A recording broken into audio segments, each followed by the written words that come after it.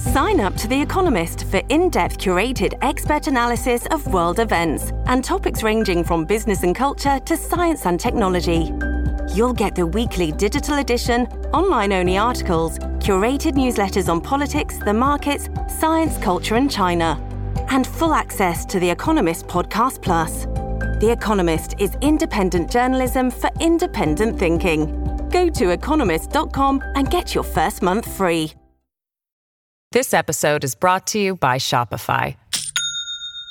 Do you have a point of sale system you can trust, or is it a real POS? You need Shopify for retail. From accepting payments to managing inventory, Shopify POS has everything you need to sell in person. Go to shopify.com/system, all lowercase, to take your retail business to the next level today. That's shopify.com/system. Let me be explicit. Right now, in this podcast, there's some explicit language. It's Monday, December 27th, 2017. From Slate, it's The Gist. I'm Mike Pesca. I'm back at 100%.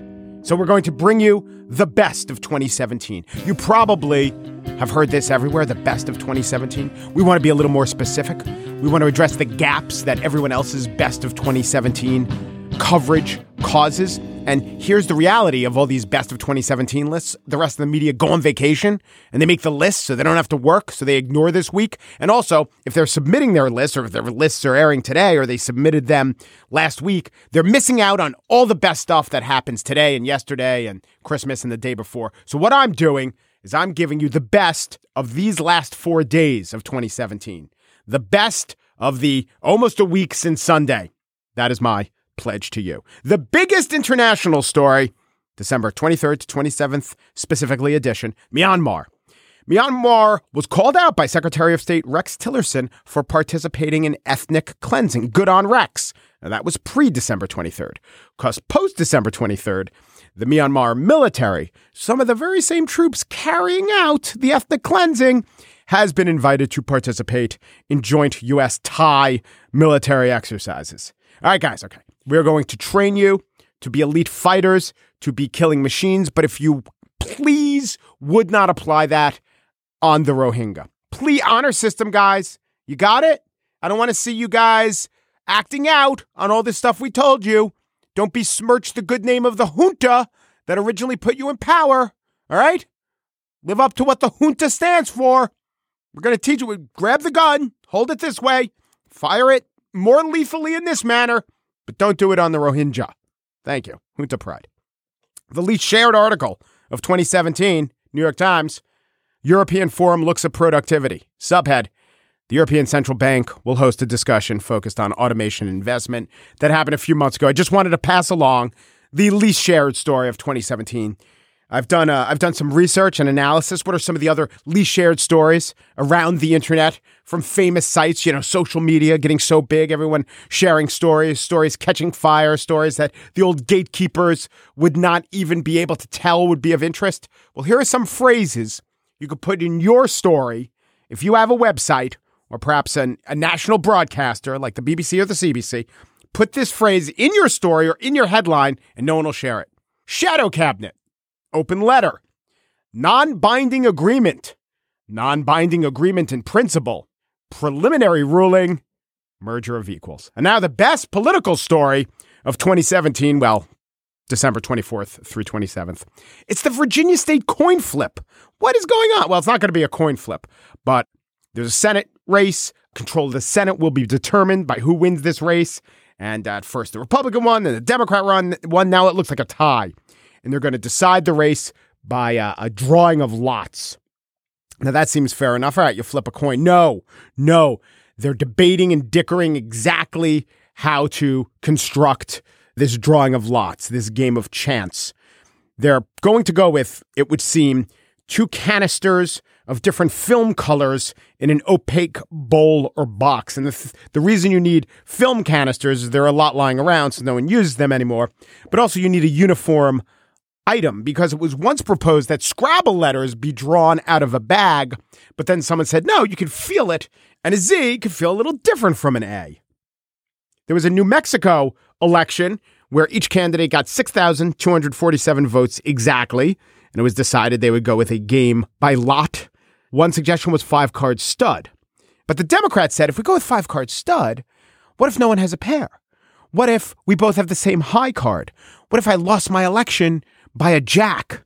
Now, it seems to me that once an election is tied, which happens every few years, but not that often, there are a lot of elections in America, we get really, really obsessive about fairness. We're not going to let a game of chance occur that isn't totally and completely fair. But if the election isn't tied, like every single other election, except these few exceptions, we're much less concerned with the details. Like, hey, will there be a paper ballot after we do electronic voting? Yeah, who knows?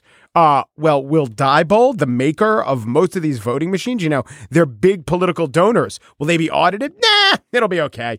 Well, voter ID laws could disenfranchise blacks and Hispanics disproportionately. Yeah, but I don't see why they should. No. We've got lots of studies showing that they do. Yeah, I'd rather not read them. Doesn't seem like much of a concern to me. Also, just the whole idea of when should we have this election?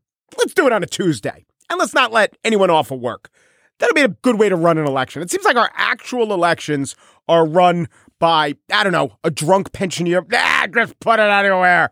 Whereas once there's a tie, we gather NASA physicists all wearing jeweler's loops to make sure everything goes perfectly. It seems to me we're much more comfortable having an elected official take office because, it was rainy, than possibly letting someone sneak in if they've demonstrated an ability to read the Z and the N Scrabble differently, like situational braille.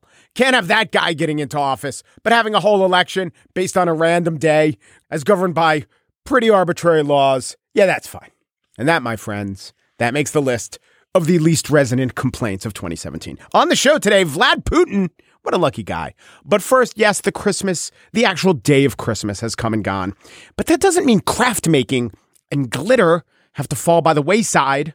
No, head down to the Hobby Lobby, buy a glue gun, and in doing so, support a reactionary political force seeking to turn the U.S. into a soft theocracy. Ooh, look, it sparkles when the sun hits it just right.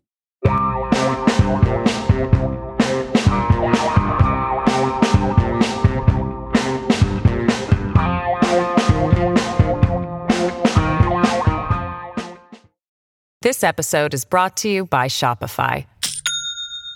Do you have a point of sale system you can trust, or is it a real POS?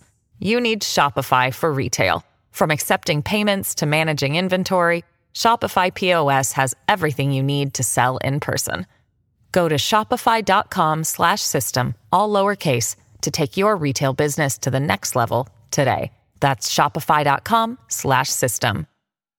The Lord works in mysterious ways. There was the covenant of Moses, whereon God gave the commandments to the Israelites and called him his chosen people. And from then they learned, and Christ was born in Bethlehem. Cut to Kansas.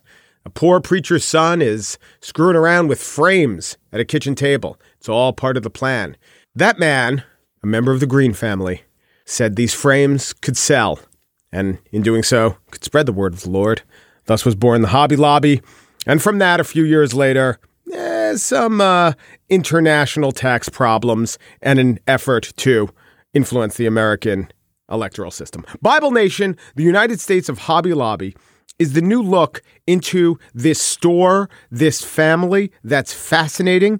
It is co-written by Joel Baden and Candida Moss, and Candida is here with me. Hello. Thank you for coming in. Thanks for having me. So I only knew, I'm not a hobbyist. I don't scrapbook.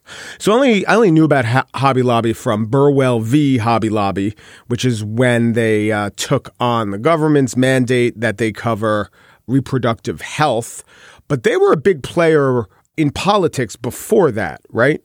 That's right. They sort of burst onto the scene in 2014. But before then, they were behind the scenes giving a lot of money to philanthropic causes. They were, in fact, the largest Christian philanthropic organization in the United States.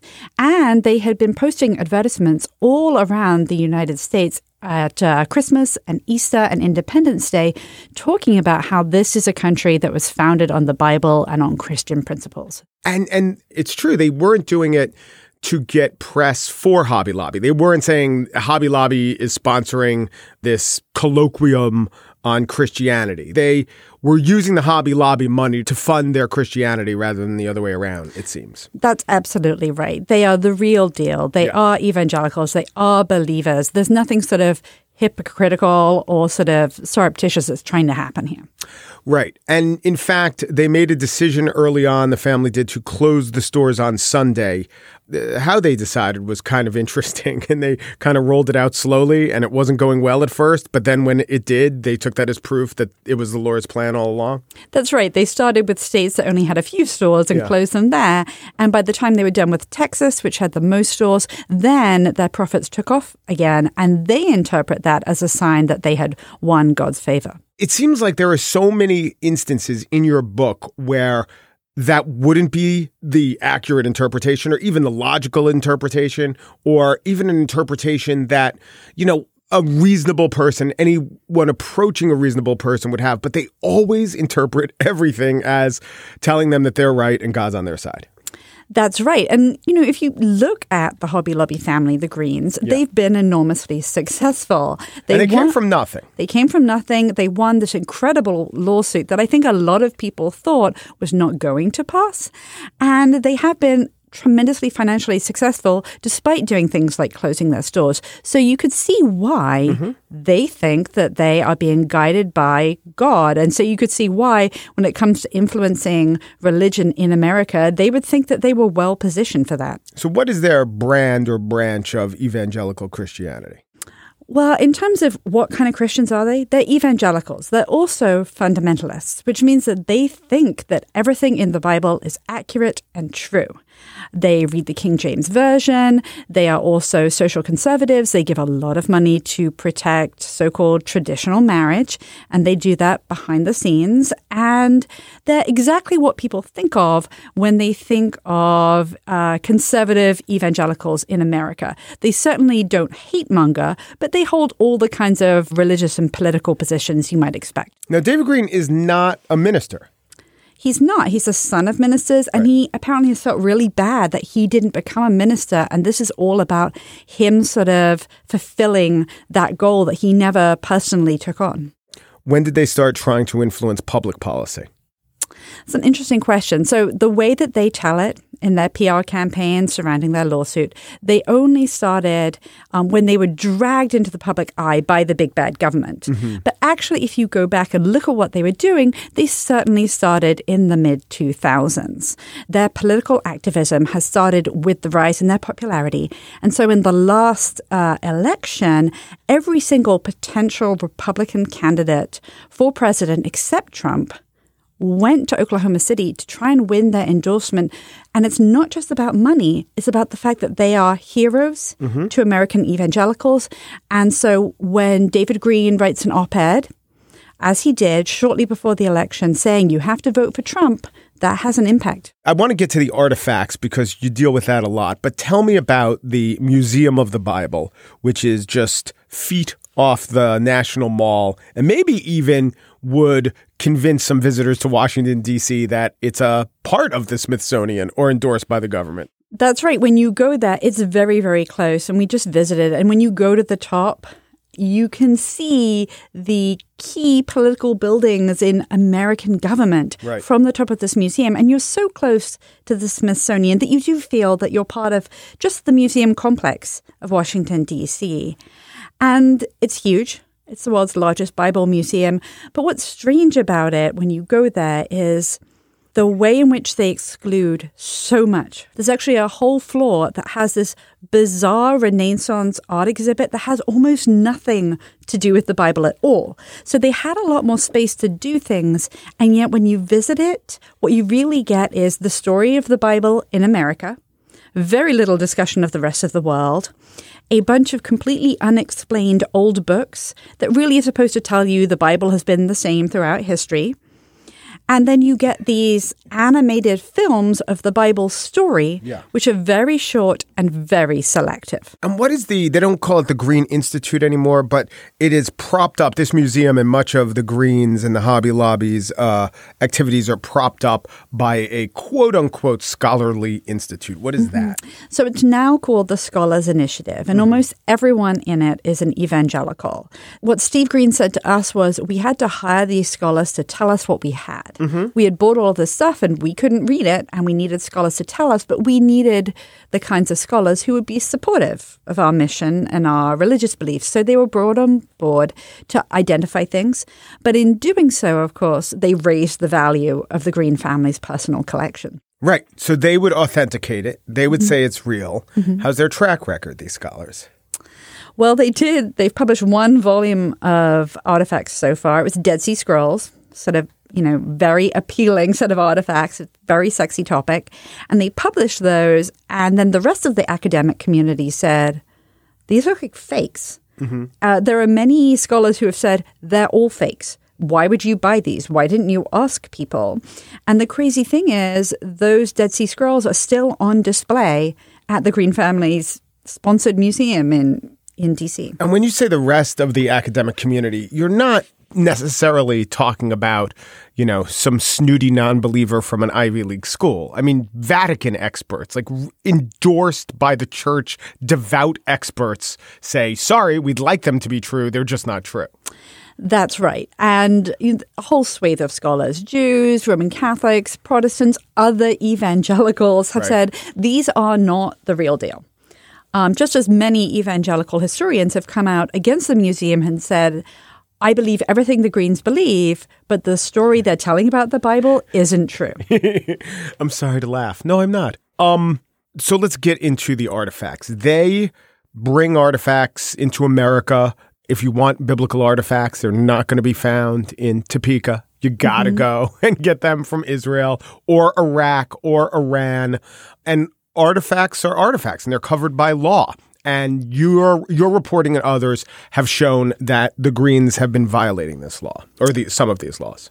That's correct. So if you want to bring an artifact here to the United States, you need to prove a legal chain of ownership that goes back to 1970.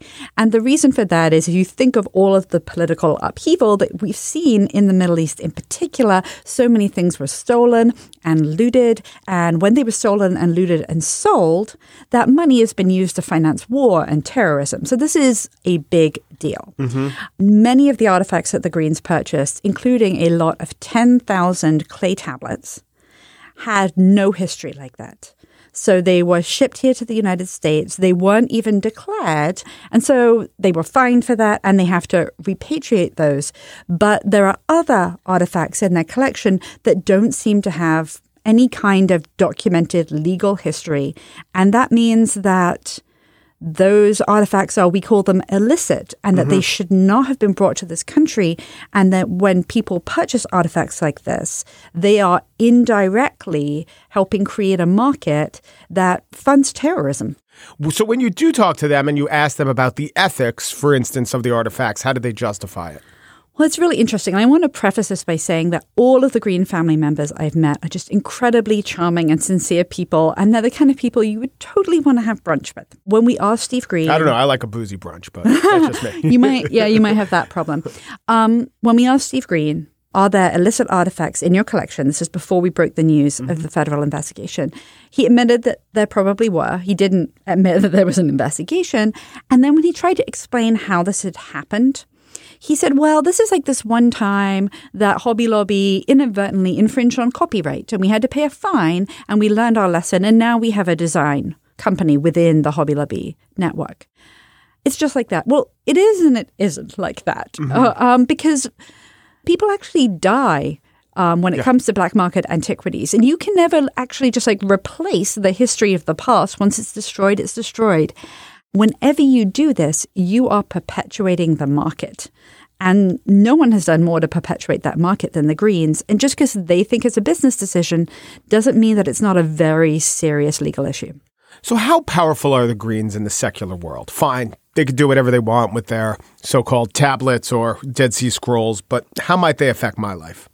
Yeah, you might think if I just don't go to their museum and don't read their books. Yeah, shop at Michael's instead of Hobby Lobby. Yeah. Well, you should care because this is the family that has changed the way we look at contraception. This is the family that's trying to put their Bible curriculum into public schools in America. They're getting any toehold as far as that goes? They haven't given up, but you'll notice if you go back and you look at the Republican Party platform that for the first time, the Republican Party was talking about doing this in the last election. So it seems like now under the current administration, they might get further with that. And they are rolling out that Bible curriculum around the world as we speak to private schools in the UK, to schools in Israel, and they plan more Bible museums.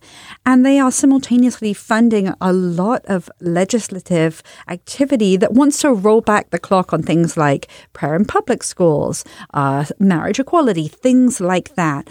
And they're not going to give up.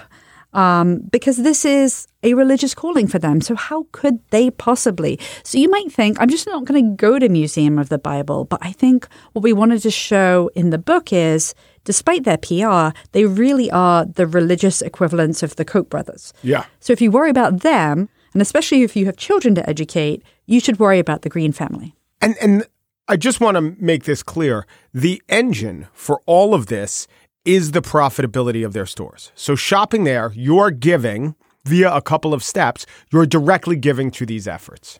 Yeah, as you are when you buy any product that's associated with political or religious legislation with which you don't agree. Yes. But I would say with Hobby Lobby, it's a little bit more, even though Chick-fil-A has similar religious beliefs, they're not out there trying to affect the culture to quite the degree that Hobby Lobby is. That's right. Maybe they're not as good at it. Yes. If you were unwilling to eat food from Chick-fil-A because of the religious positions of its owners, you certainly shouldn't want to buy from Hobby Lobby.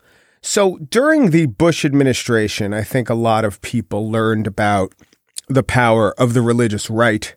And then Obama was president for 8 years, seems to have quieted that concern. And then comes Donald Trump, who, claims to be a Christian. And I know that many Christian groups endorsed him, but he just seems to be a repudiation of what the evangelical community espouses.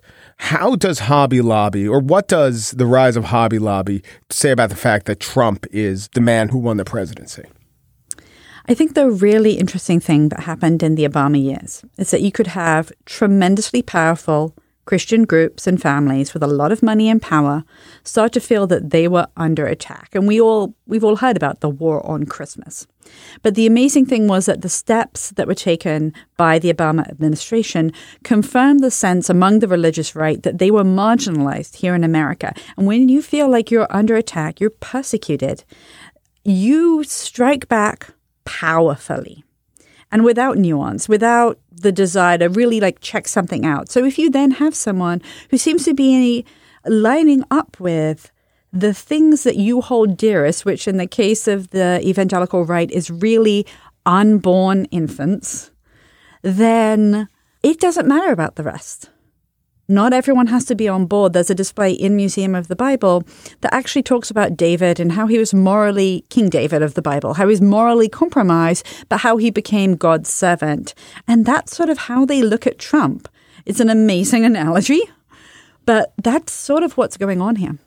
Candida Moss is co-author of Bible Nation, the United States of Hobby Lobby. She is also the Edward Cadbury Professor of Theology at the University of Birmingham. And yes, I looked it up. That is the grandson of the chocolate Cadbury, correct? That is correct. Thank you, Candida. Thank you.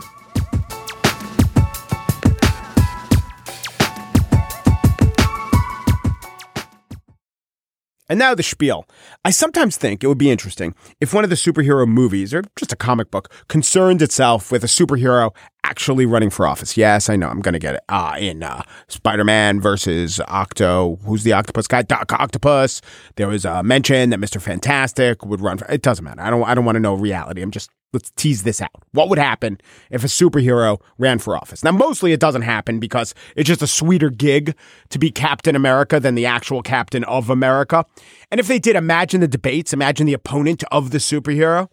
My opponent, while possessing super hearing and otherworldly strength, is plainly not hearing the complaints of the voters in this district, whose heavy tax burden can't be lifted, like he once lifted Galactus in the Battle of the Planet Ta.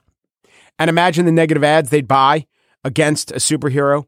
Wonder Woman says her magic lasso only tells the truth, yet she won't explain why she missed votes in the 2017 legislative session.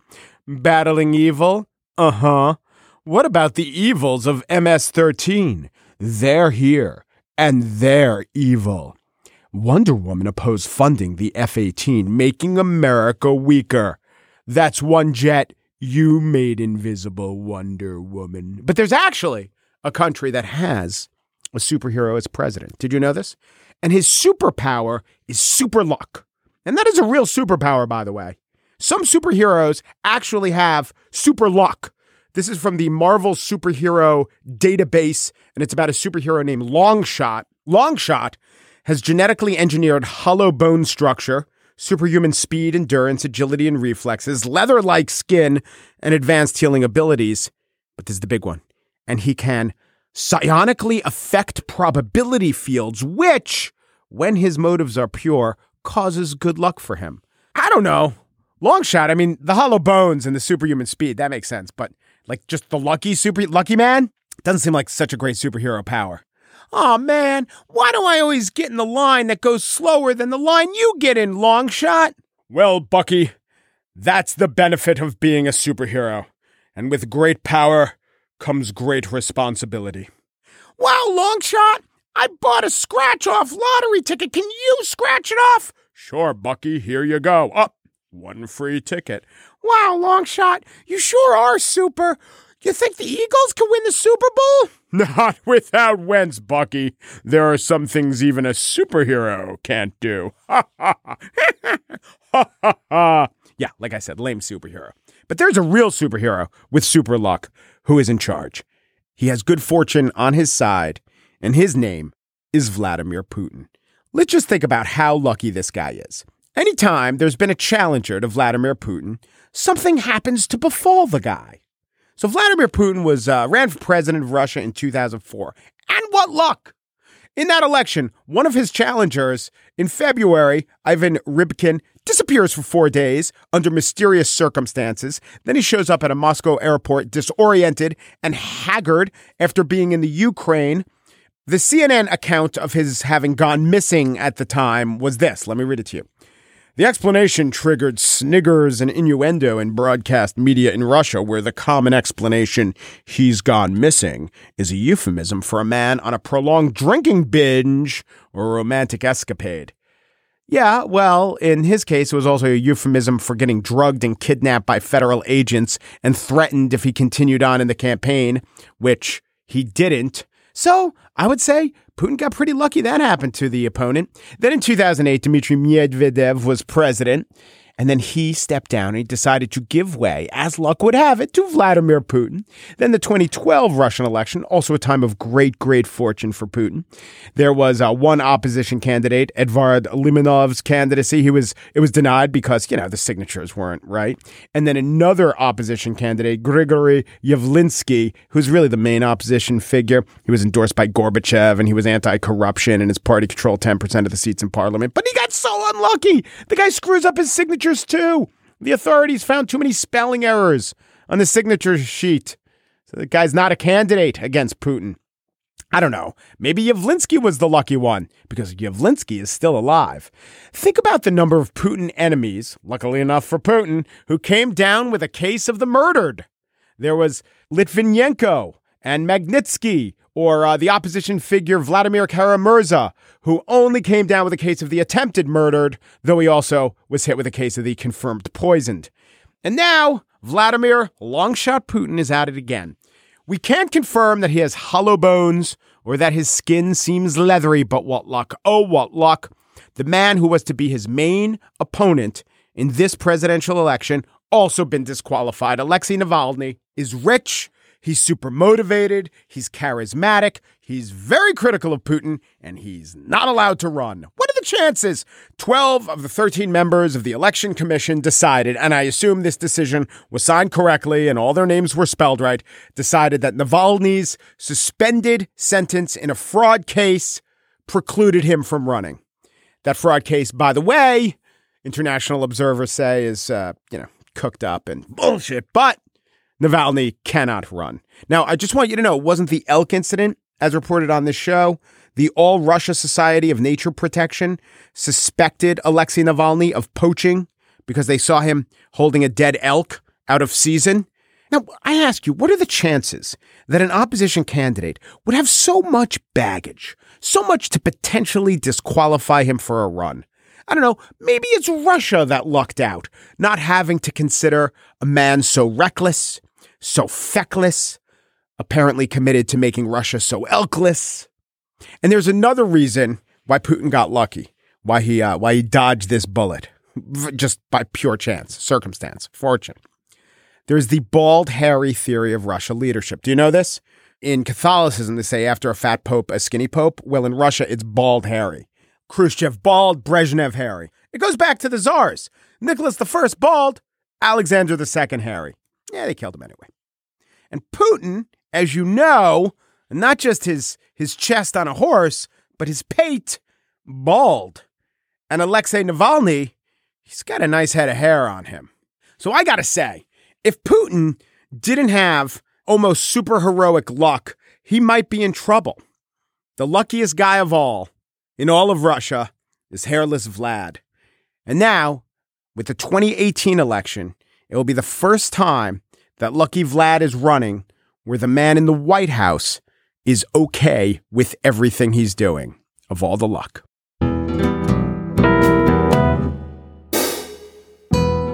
And that's it for today's show. Pierre Bien-Aimé is the GIST producer who embodies the theory after a producer with moderate to severe plexoriasis, a producer with severe to moderate plexoriasis.